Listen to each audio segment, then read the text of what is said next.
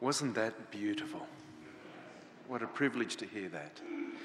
Good morning, everyone.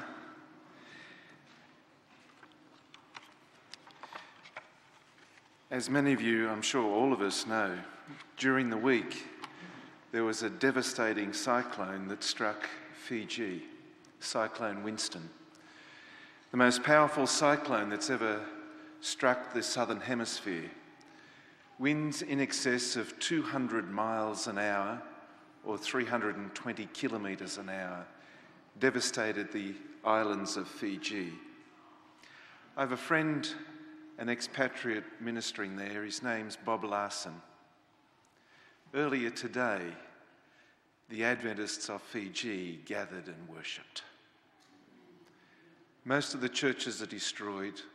All of the churches are damaged. Bob said that the first 3 hymns that they sang this morning, the first one, A Shelter in the Time of Storm. The second one, Under His Wings. And the third one, God Will Take Care of You. We belong to a wonderful family, don't we? Faithful people in spite of that, worshipping God. This morning I'd like to talk about the value of placing your hand, our hand, my hand, into the hand of God. There are many verses that we could reflect upon this morning. We had a lovely passage in our scripture reading. There's another one in Isaiah chapter 41, verse 10, and it says, "So do not fear, for I am with you. Do not be dismayed, for I am your God. I will strengthen you and help you. I will uphold you with my righteous right hand." My sweet wife and I and our daughters, we've been coming here for 10 years. We've been blessed by Spencerville Church, and I guess after 10 years, we're a little bit at home here and we can get into a little self-disclosure, but not too much. You can relax. I've got to tell you that I'm fascinated, it's not a fetish, it's a fascination, with human hands. I enjoy looking at people's hands, like people's faces, like eyes, like complexions. They tell a story, the life story of a person. I'm not into fortune telling or palm reading. That's a devilish invention to try and predict somebody's future. This is more about the history of a person. Hands communicate. Sometimes a person's hands communicates more than the mouth of the person. In the first 7 years of our ministry, Deborah and I were located in rural, remote and outback places in Australia. And there I saw Australian farmers' hands. In an environment which has a dull, harsh, sunburnt countryside, where these people could eke out a living in that environment, their hands told the story of their life. These farmers, they have big hands, like a baseball mitt. They have an aversion typically to wearing gloves. I don't know whether it's the heat or they can't find a purse to match or whatever reason, but they don't seem to wear gloves. And so these big hands, they're tough hands. And when they rub their hands together, you hear it. Musicians' hands, they have dexterity, nimbleness, and they're extraordinary. Beautiful sounds and melodies are produced by musicians' hands. I'm intrigued by the preciseness of a surgeon's hands. And nurses' hands always seem to be so hygienic. Their hands are the hands of service. They bring comfort and healing and compassion. But I've learnt not to mess with nurses' hands. Ellen White describes nurses' hands. She says, they're the Lord's helping hand. My dad's hands were amazing. There is nothing that my dad's hands couldn't make. I can remember watching the Flintstones, that cartoon on TV. My dad made me a car like Fred Flintstone's car. It even had a turned steering wheel. It was amazing. There was nothing my dad's hands couldn't fix. His hands were always warm. And you know, when I did something wrong, I discovered how warm those hands could make a certain part of my anatomy, if you know what I mean. My mother's hands were the softest, most gentle hands I've ever experienced. One of my earliest memories was she was holding me with one arm in one hand over the bathroom basin or sink, and she was cleaning my teeth. And after she'd been everywhere with the brush, she held and cupped her hand under the tap as the water flowed into her hand. And she held her cupped hand to my lips, and as I drank from her hand, on my lips, I felt how smooth and soft the palm of her hand was. I've always kept that memory. The sweetest hands I know are the hands of my little girls.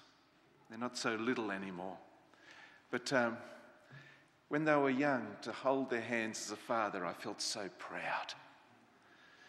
I guess now they're a bit big for that, and it'd be sort of creepy if I held their hands. The most exciting hands I've ever held, I can remember the very first day I held those hands. It was Sunday, October the 21st, 1984.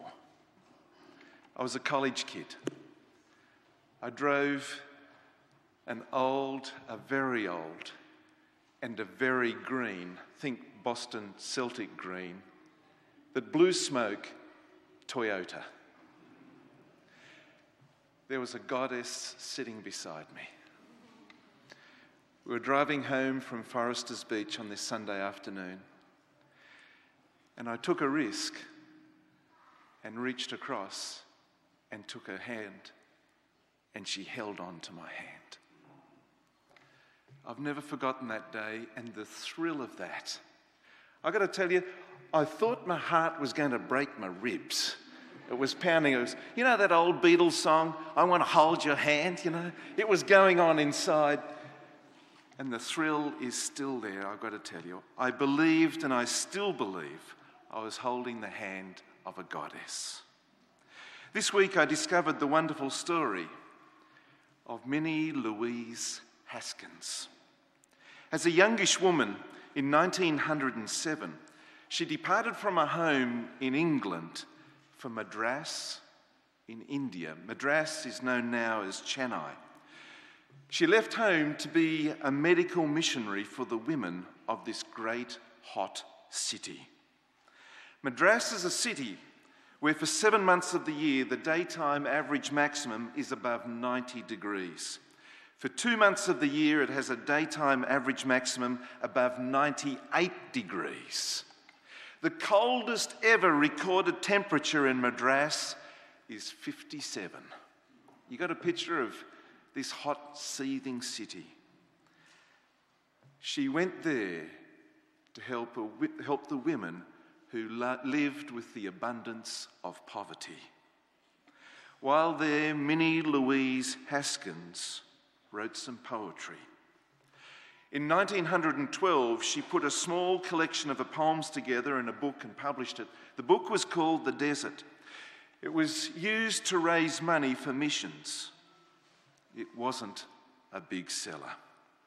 In 1915, with her own health compromised, Minnie Louise Haskins returned to England, and she did more compassionate work in England and ultimately became, from 1919 to 1939, a tutor at the London School of Economics. The senior tutor described her as a woman of unusual capacity and character, a rare understanding and sympathy and infinite patience, combined with a great deal of love and interest in people. She retired when she was 69, and she died when she was 81. she never married. God used this amazing woman and a poem that she wrote in 1908. If we come forward to the 1930s, England was in turmoil. There'd been a succession of prime ministers. They'd endured the Great Depression. They had a king that they loved, King Edward VIII. He was young, suave and debonair. And the people adored this king. But when this king, whom they love, rejected the people and abdicated the throne, the people were devastated. This king preferred the love and preferred to be the third living husband of Wallis Simpson.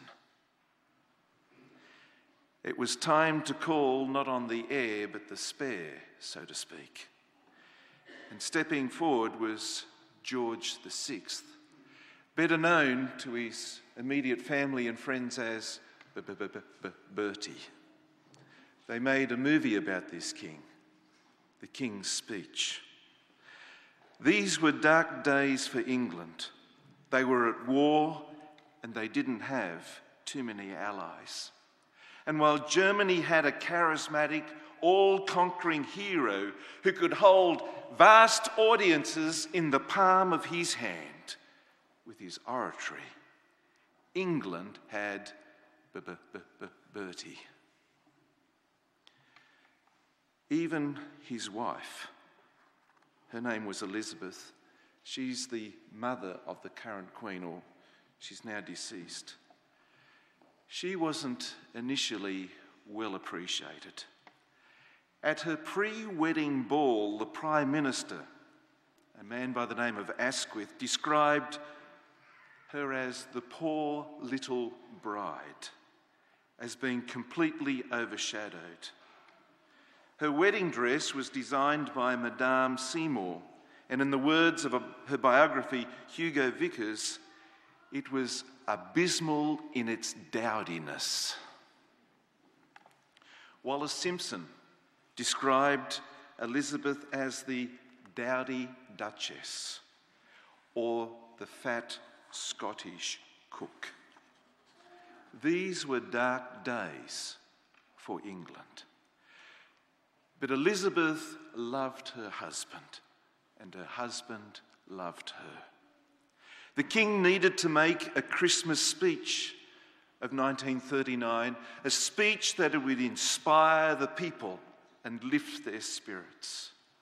And Elizabeth was a reader of poetry. And she discovered this obscure poem written in Madras, India in 1908. And she gave it to her husband, and he read it as part of that address. It was called God Knows. What is that poem? It goes something like this. And I said to the man who stood at the gate of the year, "Give me a light that I may tread safely into the unknown." And he replied, "Go out into the darkness and put your hand into the hand of God. That shall be to you better than light and safer than a known way." So I went forth, and finding the hand of God, trod gladly into the night.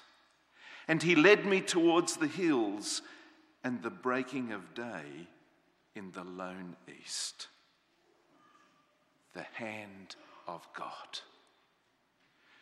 This invigorated the nation, inspired them, and transformed the nation. The hand of God. Why would someone put their hand into the hand of God?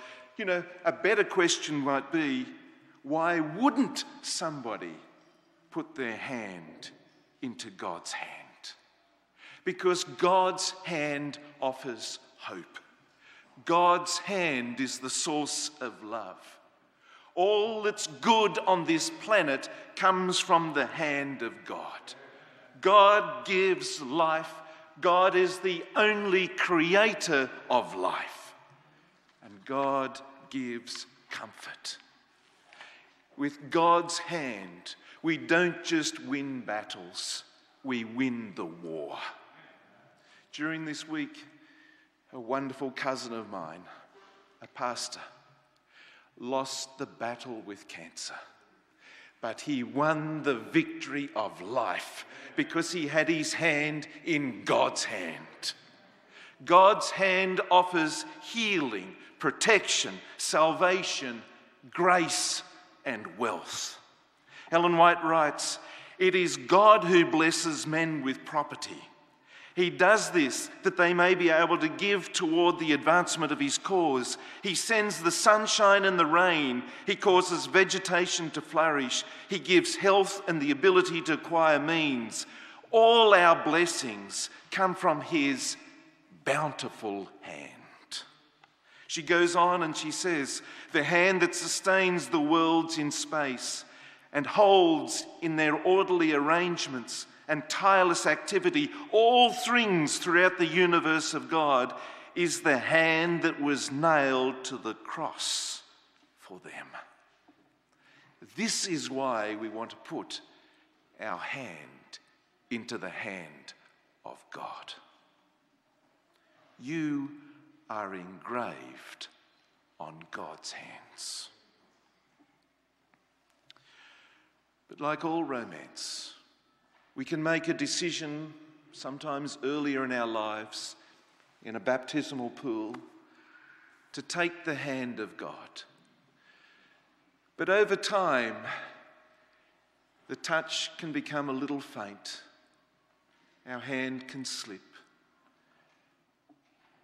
In the reality of life, at times, we need to take a fresh grip of God's hand.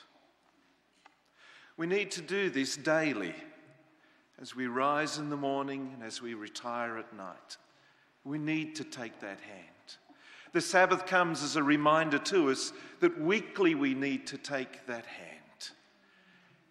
And in the tradition of the Adventist Church, we are blessed each quarter with the Lord's Supper. And with each Lord's Supper, it's another opportunity to take God's hand, to take his hand in your hand. And at this time, I'd like to invite you to retire to the outer rooms and to hold God's hand and to wash the feet of someone. We're a friendly church. If you don't know the way, ask somebody. If you see somebody that may not know the way, show them the way. Take them by the hand and lead them. Let's depart now for this ordinance of humility.